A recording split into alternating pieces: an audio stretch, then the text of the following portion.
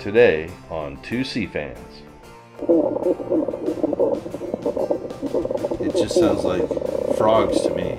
It sounds like a bunch of frogs on the shore. Very good. That's an analogy that I use to explain to people that it is just like that. And there are book chapters written that include both fish and frogs, the acoustic behavior of them. So welcome to Two Sea Fans at Mote Marine Laboratory. I'm Haley Rutger. And I'm Joe Nicholson. And we are very lucky today to have Dr. Jim Locascio here. He's a mote scientist focused on fisheries, and he's got a lot of interesting stuff to share on fish sounds. He sure does, and he's brought a bunch of sounds with him that we will be playing for you. So, Jim, can you tell us a little bit about your job at Mote? What do you do? Sure. Thanks for having me come in. This is really a nice opportunity. My title is Program Manager of the Fisheries Habitat, Ecology, and Acoustics. And that's a big, wide title, but the focus of the work that I do is to understand the role of sound production in fish populations. Sound production is mainly used in the context of courtship and reproduction. So by documenting where and when sound is being produced, we understand the time frame and locations that fish reproduce in. And there's a lot of interesting work going on, important work in identifying spawning aggregation sites and spawning periods. And so we can remotely study this with underwater acoustic recorders that can be deployed for long periods of time. And by that I mean over a year now, recording on a period of 20 seconds every 5 minutes, for example, is typically what I use. So, if I may, so does this mean that there's a correlation between the two, the fish sounds and the spawning? Very much so. And this is important work so that we understand where or when? Both. Both. Okay. So I gotta back up though, because a lot of our listeners may be like, fish sounds, what are you talking about? They may not know that fish make sounds. What fish around here in Florida make sounds? What are some examples? Bubbles. They make bubble sounds. No, I know better because I've talked to Jim, but Jim's gonna tell us. Okay. So that's a good point, Haley. It is very uncommon to find someone that is aware of this.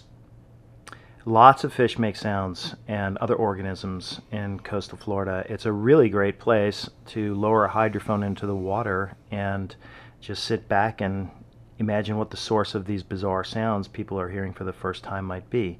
The family Cyanidae are commonly known as the drum, and they are so named because of their ability to produce sound. The swim bladder inside the fish, whose primary purpose is to regulate buoyancy, serves a secondary role as an acoustic mechanism, and a sonic muscle that is in the males is associated with the swim bladder, and rapid firing of the sonic muscle against the swim bladder produces the sound. So the swim bladder is the drum. Yeah, the drum. And the muscle is the stick, the drumstick. Yeah, right, nice. Exactly. No, I know that Joe used to be a drummer. Does this make you happy? I'm liking these fish a lot more now.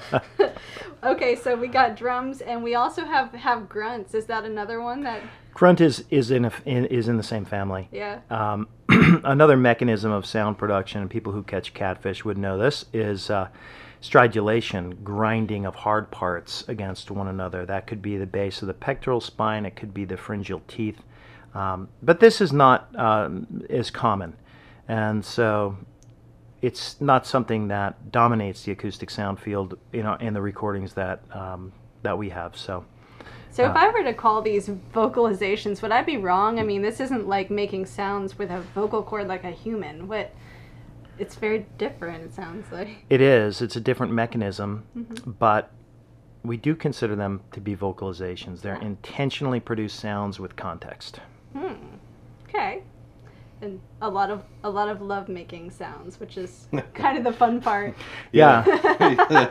And the interesting thing is that, in turbid coastal waters where light does not penetrate very far, so the visual communication channel is limited, it's not by sound. And so that's one reason why these fishes are able to exploit this communication channel. It goes further. But for us, we can't really see what's going on because not only is the water turbid, most of the sound production happens at night. And so visual observations to understand the behavioral context in greater detail are very difficult to get. Like here's the sound you brought us of a black drum. Wow. That does sound like a drumming noise. That's crazy. It's crazy that these fish make these kind of sounds. Some of the other ones that you brought for us are, for instance, like the spotted sea trout. Now, how would you characterize the sea trout's sound? It just sounds like frogs to me. It sounds like a bunch of frogs on the shore. Very good. That's an analogy that I use to explain to people that it is just like that. And there are book chapters written that include both fish and frogs, the acoustic behavior of them. And it's in the same context. Frogs are in the air, so we can hear them, and it's very common. But it's just not common for people to understand that fish make those sounds because they're under the surface of the water where sounds are trapped by the surface. Is it usually just the male, or can both sexes in some species produce sounds? That's a good question, and it is usually the male. Ah. But there are some examples of females that possess the sonic muscles. And when I was in South America, there's a very large cyanid called the Acupa rouge, the red Acupa. And it's there was a fishing guide who was cleaning some one day, and I walked over and I was looking at them because I had been out recording that afternoon and played him the recordings. He said, that's this fish. He knew it. He grew up there. He had local knowledge. But I was noticing that the females, which are very apparent by the enlarged ovaries, also had sonic muscles on their swim bladder. So there are some cases. And that opens up a whole lot of interesting questions about the context of sound, because we always think about it's the male courting females. If the female has that ability to produce sound too, then there might be some higher social context to it than what we think of normally. So That's really interesting. Wow. would be a nice future research study for someone. Yeah. No, I'm laughing inwardly because that guy knew the fish sound because he had local knowledge. Hey, I've lived in Florida my whole life. I couldn't tell you one fish sound. What do the fish sound like, Haley? I'm derelict in my duties. Come on. Do you have a favorite of your recording so far, either just because it sounds cool or because it means something to your studies? Well, I like them all because they're unique. Yeah. And they are unique because of generally the morphology of the swim bladder. So the shape, just like you think of a drum kit, each drum produces a different sound. It has a different shape to it. Fish swim bladders have a different shape, and some of the muscles have differences in them too, which contribute to the uniqueness. So the value is, once you meet the challenge of understanding which sound is associated with which species, you can apply that knowledge to all recordings made in the future. So sound truthing a new species is a very big piece of work. But in terms of what my favorite is, right now I really like the black grouper because it's in a recent publication. It's only been recently documented by myself and another group in Puerto Rico. And it has an extremely unusual sound even for groupers. Well, I've got an example here that you provided us. Can I play for everybody? Sure, please do.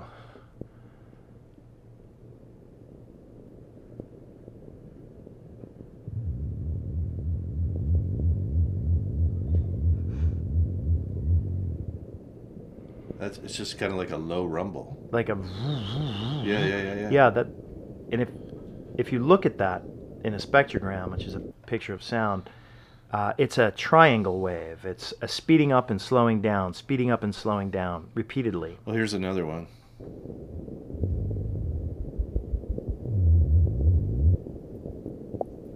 I could hear that. It's like, ooh, Yeah. ooh. And they can last for about 5 seconds, which is pretty long.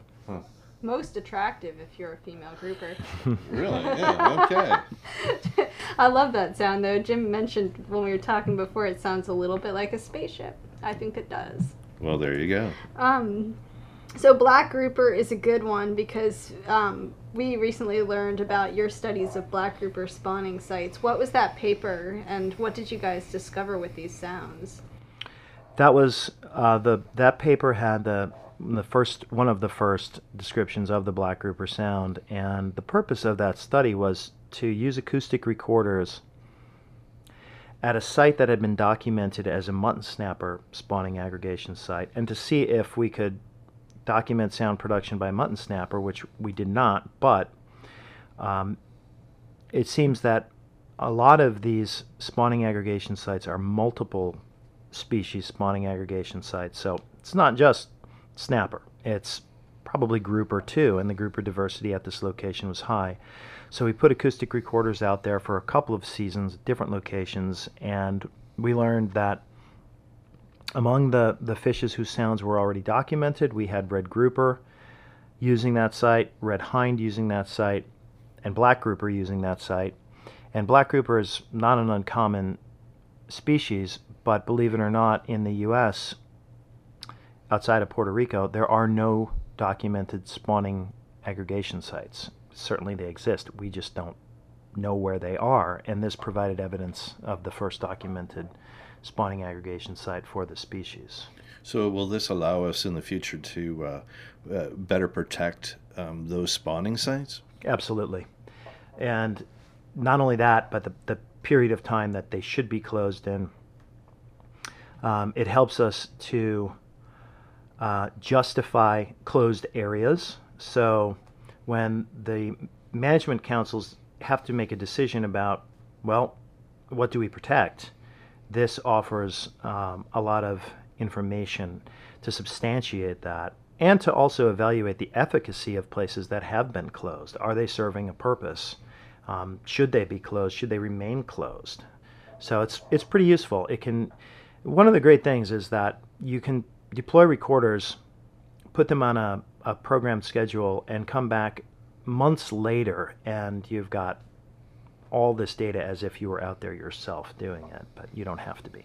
Hey, now where is this spawning site that you found? This is in the Tortugas South Ecological Reserve that was established in 2001.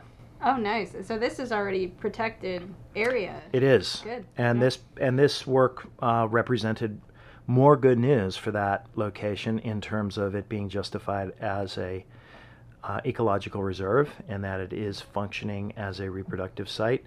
You know, there's a lot of different views about how we protect and preserve and conserve fisheries, and some of them are pretty common sense. They're just difficult to achieve in society because we have competing interests for things. But you would think that with the amount of economic impact that fishing and the fisheries has in the state of Florida, that people would start to understand that correlation and come around to wanting to protect and preserve these fish sites.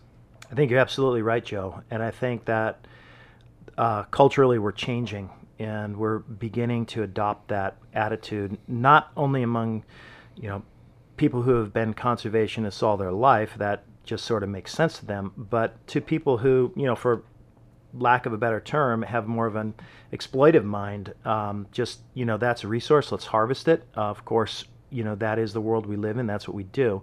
What we want is a responsible approach to that, and so it's win-win for everybody and everything. And the best example that we can point out today is the recovery of the Goliath grouper. Oh wow, yeah, they're everywhere. Yep, and that was a moratorium established in the early 90s, and it was a big deal in the mid-90s for dive shops to take people out and show them one Goliath grouper at a site. Now we are right at the beginning of the Goliath grouper spawning season, and I was out diving this past weekend looking at study sites over on the East Coast, and there are hundreds of them over there now. You had I think you gave us some sounds of Goliath grouper, didn't you? I certainly have them, and we can find some and play them. But I've got one. So the Goliath is here in Florida and anywhere else, like the rest of the Caribbean, or? It's actually tough to find them throughout the Caribbean, although their range extends all the way down to South America, the Atlantic Goliath grouper. There's also Pacific species. Why is it hard to find them in the Caribbean? Not protected. You got it. They're a food fish. Yes. Ah, Yeah. okay. Well, I think they're super cool. We've got one at Moat. I love All right, them. here we go. That shrimp cracking? It is. Or a variety of invertebrates. Invertebrates? Good ear, Joe. So the Goliath grouper sound is at about 60 hertz to 80 hertz, and it's really a low frequency. It's difficult to hear, and it doesn't have the complex structure to it that other grouper sounds have, meaning it's just a boom. I kind of hear it in the background. There. Oh, there You it hear is. Yes. That's boom, It was like somebody shut the door. boom. There again. That's right. And Boom. so you feel it as much as Boom. you hear it when you're underwater. It's just sort of like a concussion through So your they're body. like boom, and you're like, is it a warning thing? Stay away from me, kind of thing. Yeah, it certainly has that context as well. They'll boom at you, or they'll boom in response to you for other fishes that are around them. But they also pattern the sound in the same way other species do, where at nighttime there's a lot of sound production and chorusing, and so it has that that dual role to it. Interesting. Goliath grouper chorus. Right? That's the next band coming out of Sarasota. It's a nice concept. I wanted to ask too, so you're talking about acoustics with these fish as recording them sort of passively in the wild. Are there things that you can't get by just doing that? You've told me before about something called active acoustics. What's that? Right. So active acoustics is where you are generating the signal and getting the return, and the information is in the return. The difference between what you send out and what you get back. And the most common example I can think of is the fish finder on your boat, the bottom finder on your boat. Passive acoustics is just simply you're listening. Mm-hmm. You're taking in sounds that are ambient, recorded by whatever the source is around it, be it fish, boats, even hydrodynamic noise associated with currents. And so when you guys are out there recording, are you recording the entire spectrum of sound? The recorders are programmable, so you can record up to 144 kilohertz, which would be some marine mammals clicking. That's... So yeah, it's broad, but I typically keep the range low, and by low I mean below 10,000 hertz, because fish sounds are produced as a function of muscle speed, and that's in the hundreds of hertz. While that's low relative to that broad spectrum we're talking about, it's very fast in the vertebrate world. In fact, fish muscles associated with sound production are among the fastest vertebrate muscles documented. Really? And we humans, we can hear, let me see if I can remember, is it 20 hertz to 20,000 That's right. hertz? Ah, That's good. yeah. So some fish sounds are obviously above. Our hearing range. They don't. No, fish sounds don't go that high. Oh. They are limited by the speed of the muscle, and that's typically in the hundreds of hertz. You may have some harmonics that go up above 1,000 hertz, but the fundamental frequency as a function of muscle speed is limited to just a couple hundred, maybe up to 350 hertz. Gotcha. So, like, what's next for you in acoustic research or in sharing this stuff with the communities? Well, there's a lot of really interesting possibilities coming up as a result of the foundation of work that has been laid down. It's created a lot of new great research questions, and also the technologies that have enabled the recording on such high temporal rates. One thing that is really important, that's the focus of a question we have now in a current research project, is to understand how many fish are represented in the acoustic recordings, because like we talked about earlier, we have a hard time seeing what's going on when the sounds are being made because it's at night. We don't know how many fish are there. So we're combining acoustic methods now. The active acoustics, which you brought up, sonars, fish finders, things that the fishing industry uses to find big groups of fish, combining that with concurrent data on acoustic recording, so passive recording. So we'll have an acoustic recorder out at a spawning aggregation site, and we'll survey that with sonar at the same time and sort of put together more of a quantitative aspect to the passive data. So you can connect maybe the number or maybe mass of the fish that are there with the sounds you're hearing? Right. Okay. Wow. Very cool. So, and also, does your work keep you up all night, like all the time? It does, but I don't have a problem staying up all night when we're out there doing this because it's exciting. You never know. You can monitor it live, and with some of the instrumentation, we'll be using bottom-mounted sonars. Some of this stuff we'll be able to monitor live anyway, and understand, get a sense for what's happening. And the field is the place where you become most inspired, I think, about interpreting your data and getting new ideas for just changing your methodology a little bit to just get a little closer to the next step. And so it's exciting. And you're also out there with other fish geeks, and everybody's having a good time together. And it's really one of the most enjoyable things that I have the opportunity to spend my time doing. You seem very excited about your work, and that's awesome to see. We wish you a lot of luck. Thank you. With your future endeavors, and good listening. Thank you very much. Thanks for having me. Yeah, it sounds good to me. So this has been 2C Fans at Mote. We'll see you again in about 2 weeks. And Joe? Don't forget to help our scientists out, like Jim, by clicking that donate button on the website. And Haley? See you later from 2C Fans at Mote.